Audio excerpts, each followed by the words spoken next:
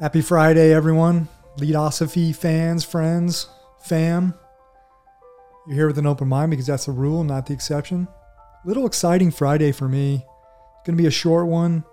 Going to introduce Heraclitus, pre-Socratic philosopher, existed approximately 2,500 years ago. Probably one of the most major influencers on Western philosophy, heavy influence on Plato. And then obviously Plato went on to influence all of Western philosophy. I want to occasionally introduce some philosophers from not just Western philosophy, Eastern philosophy, ancient philosophy, modern philosophy. Again, this is Leadosophy. This is not just a leadership show. I am a lover of philosophy. I'm a philosopher myself. I studied philosophy. So I like to combine the two concepts. That's what Leadosophy is. And not just the tools of philosophical thought. I like to combine actual thinkers and some of their sayings, some of the simple sayings, aphorisms, maybe some more deeper concepts. I want to get into concepts like power and authority, things like that, and how they influence leadership. So yeah, today, I want to talk about an ebook I'm reading on Heraclitus. And I'm going to pull a few quotes out of there and see if we can make any small little, maybe small but meaningful connections to the world of leadership. So hope you enjoy the show. Here we go. Are you ready to permanently fuse leadership and philosophy? Then a word of caution. You are about to enter the fully abstract yet wholly concrete realm of Leadosophy. Our ideas are not always so clear and distinct. To validate this proposition, we welcome the host of Leadosophy, Tim Wood.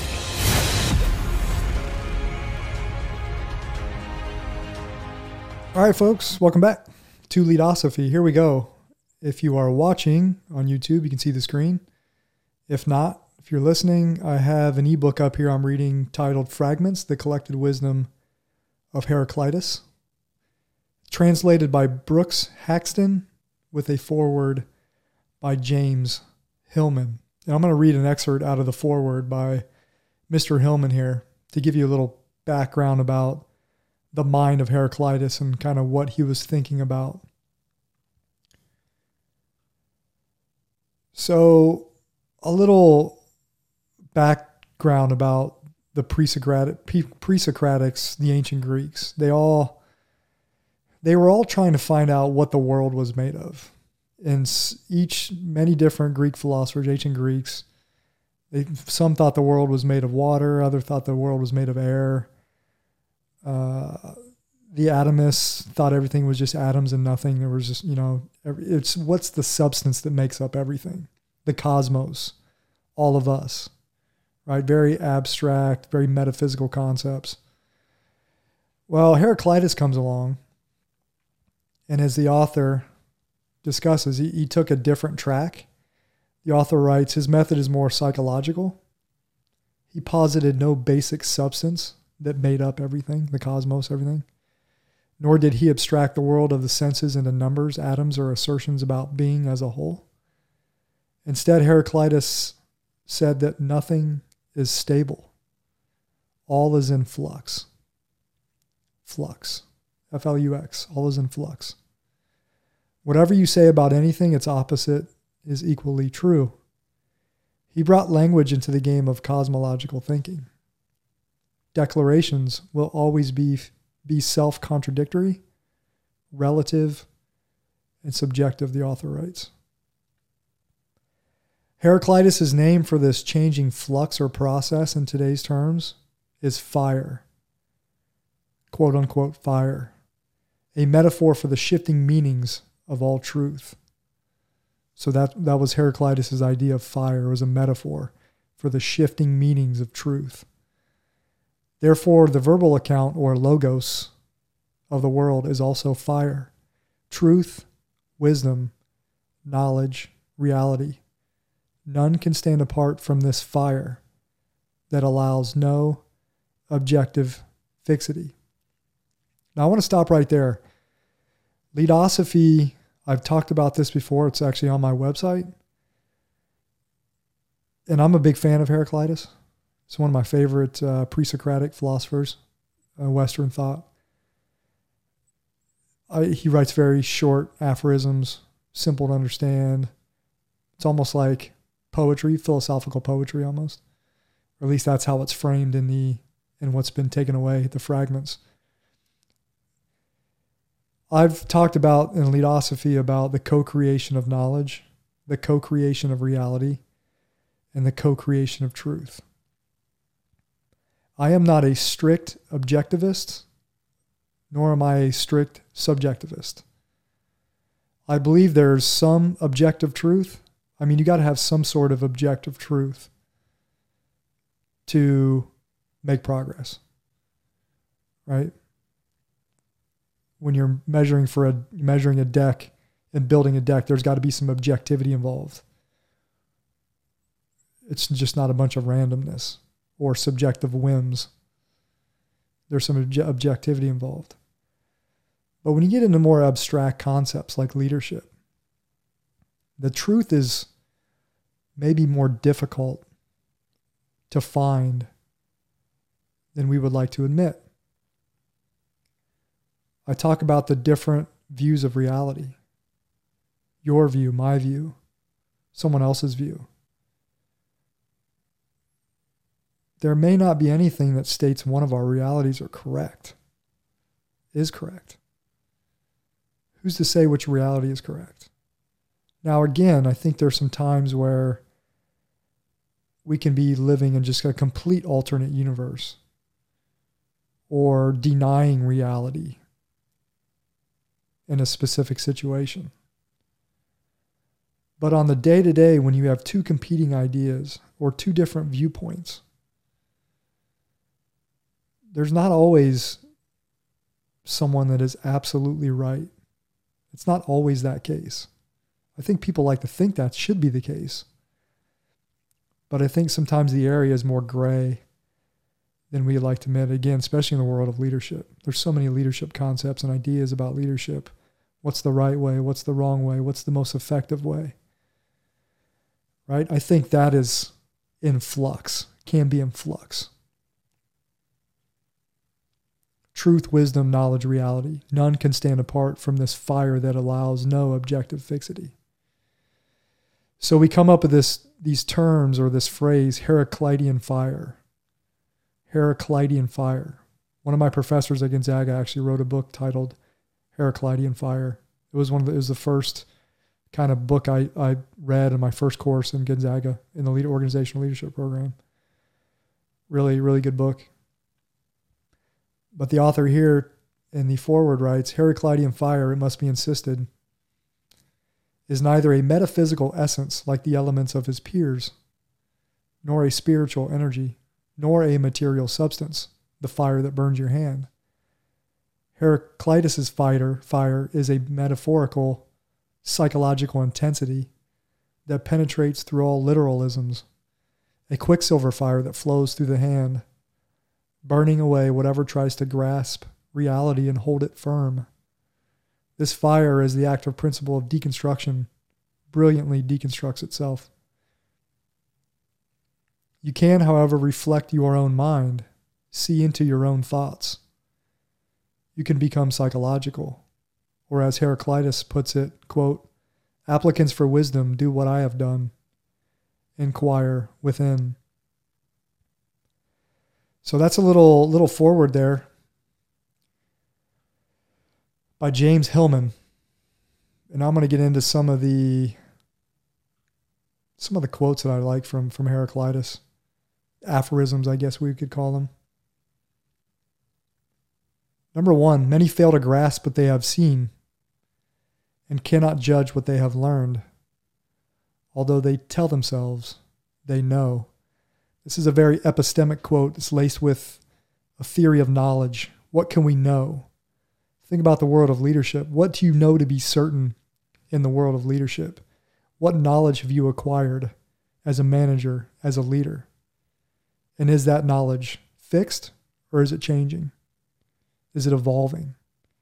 Do you have the truth about leadership, or are you willing to admit that the truth can change? It can shape shift in the world of leadership. And again, every context is different. Every context is different.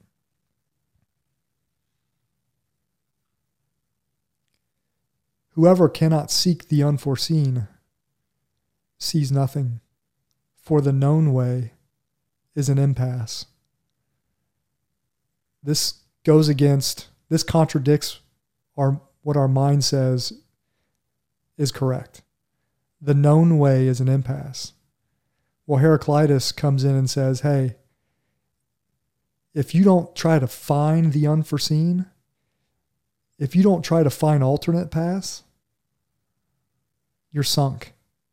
Because what you think might be the way, what you know is the way, and know is short for knowledge, could be completely wrong. That's how I take this.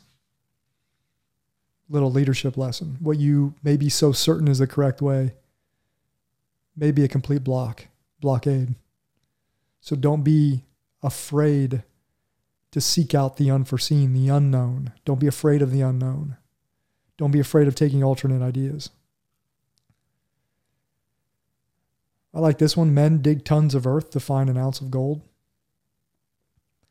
I think my academic pursuits of leadership are kind of like that.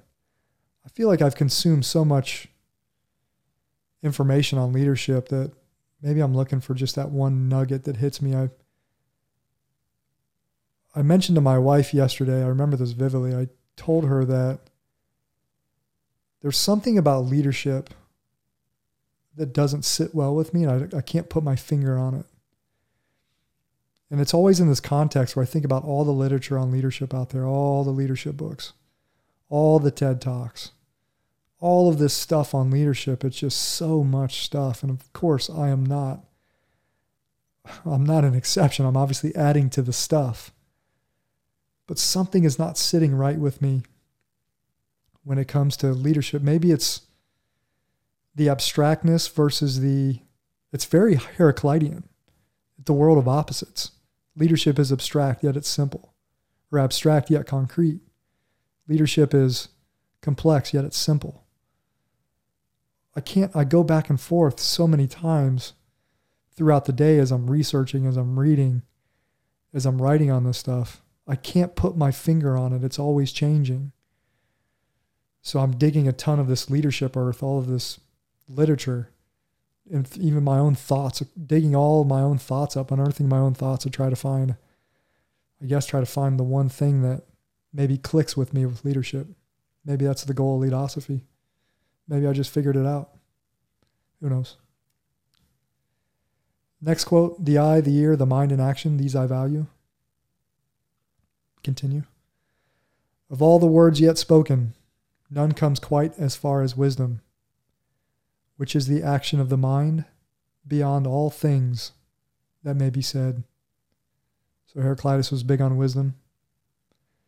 Sophos, Greek for wisdom, S-O-P-H-O-S, Sophos. I think I read in here that Heraclitus in the fragments. Remember, Heraclitus only wrote one work that's known, and it was titled On Nature. It's to be known as his only work that he wrote. It did not survive. Only fragments of his work survived on nature. So a lot of what he wrote here, what you're reading here, what I'm reading here to you, they're fragments, and it's also second, third, fourth hand accounts of Heraclitus' own original words passed down. So that's kind of interesting. It's kind of fascinating. Always wonder what would happen if someone actually found an original work somewhere. Maybe it's buried far beneath the surface of the earth somewhere. Who knows? It'd be kind of cool to find that. But big on wisdom, Heraclitus was. Again, another quote on wisdom. Wisdom is the oneness of mind that guides and permeates all things. I like this one. The sun is new again all day. Very optimistic. And he was known, I've read he was known as a pessimist too. But this quote here, the sun is new again all day, I like that from a leadership perspective. Because how many bad days have we had in leadership? I've had bad days, made terrible decisions. Found out that someone thought I was a terrible boss. It happens. Sometimes leadership styles are flavors. Some are attractive, some are not. But this is very optimistic. The sun is new again all day. Again, Heraclitus, known as contradictions and opposites. He loves opposites. Day, night, water, air. This quote says, "What was scattered gathers. What was gathered blows apart." I like that one. Probably one of the quotes he's known most for. "The river where you set your foot just now is gone. Those waters giving way to this, now this." This is about change. And I think about this from a leadership standpoint. I thought about this with the interview I did with Chief Warrant Officer Morgan, where he initially talked about leaders are on this fixed path. They can't change their ways. And then we morphed into leaders can change. We're changed by the context. We're changed by others, right? We're constantly in the state of flux, change, whether we want to or not. How many people have influenced you, changed your mindset on something, let you see an alternate view of reality that you didn't know existed, an alternate truth that you didn't know was there? I like that. I think you should be open to that as a leader, just as a human being, going into a conversation or into an encounter with another person. Be open to new learning, to new wisdom. That's what we're doing on Leadosophy. We're building this shared wisdom, this shared understanding of our ideas of leadership, what it means to lead, what it means to follow.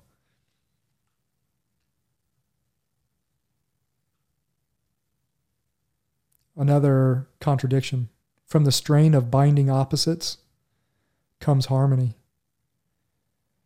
There's a term in philosophy and in just communication called dialectics, where you're taking opposing points of view and you're trying to morph them into a new point of view.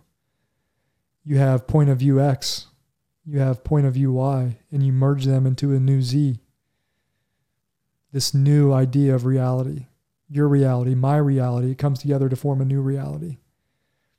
And maybe this is a new harmony. This is how we find harmony.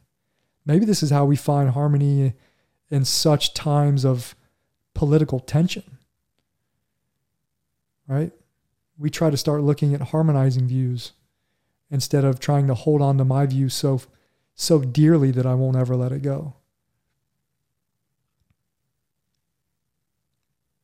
Another paradox. I don't know. I don't think this is a paradox, but here we go. Under the comb being hair comb, under the comb, the tangle and the straight path are the same. That's deep. That's deep, Heraclitus. Some more opposites. The way up is the way back. The beginning is the end. What do you think about that? These contradictions. Can you synthesize these contradictions? Do they have any leadership meaning whatsoever? Applicants for wisdom do what I have done. Inquire within. This is where I'm going to stop for this Friday. This was, again, I've talked about this, my Gonzaga journey in the academic setting for organizational leadership was heavily dominated by turning the gaze inward on my own leadership capabilities, my faults, my characteristics, my traits, things I did well, things I did not do so well, barriers to success, barriers to communication. It was very much an introspective journey for me. And I think as far as leadership goes, again, I go back to my last episode where I talked about maybe we should all just look at ourselves as average leaders. Maybe we should just look in the mirror a little more often and question some of our motives. Again, question why you want to be in leadership. Is it personal reasons? Is it something you're trying to gain? Is it a means to something else? Is it because you want to inspire others? Is it because you want to give to others? You want to remove obstacles from others? What is your personal journey? in the world of leadership and management? Why do you want to climb the ladder? Is it monetary based? Is it fulfilling a personal objectives? Is it you trying to find your intrinsic worth? What is your purpose? Why do you exist? Again, very, very lofty, maybe abstract ideas that I'm talking about here. But you can turn these abstract ideas into something concrete if you take some time to reflect, self-reflect on your own journey. Law of unique experiences, right? Each one of our journeys, though we may take the journey with others, each one of our journeys is unique, cannot be replicated. You cannot replicate the journey of someone else. Someone else cannot walk in your footsteps. It is impossible. Inquire within, leaders and followers. That should be our guidance going into the weekend. Inquire within. Thanks for watching Leadosophy today on this Friday. TGIF. Hope you have a great weekend. Hope you have an inspiring weekend. Hope you have an enlightening weekend. Not lightning weekend, an enlightening weekend. Maybe you gain some wisdom in whatever area you seek. And hope you have some recreational time. Work on that health and mental wellness. Remember, Leadosophy is about using the tools of philosophical thought to deepen our understanding of leadership and of life. Thanks for watching, everybody. We'll see you next time. Thanks for watching and listening to another episode of Leadosophy. If you liked what you heard today, hit that subscribe button and check out Leadosophy.com and learn more about Tim's ideas on philosophy and leadership. We'll see you next time.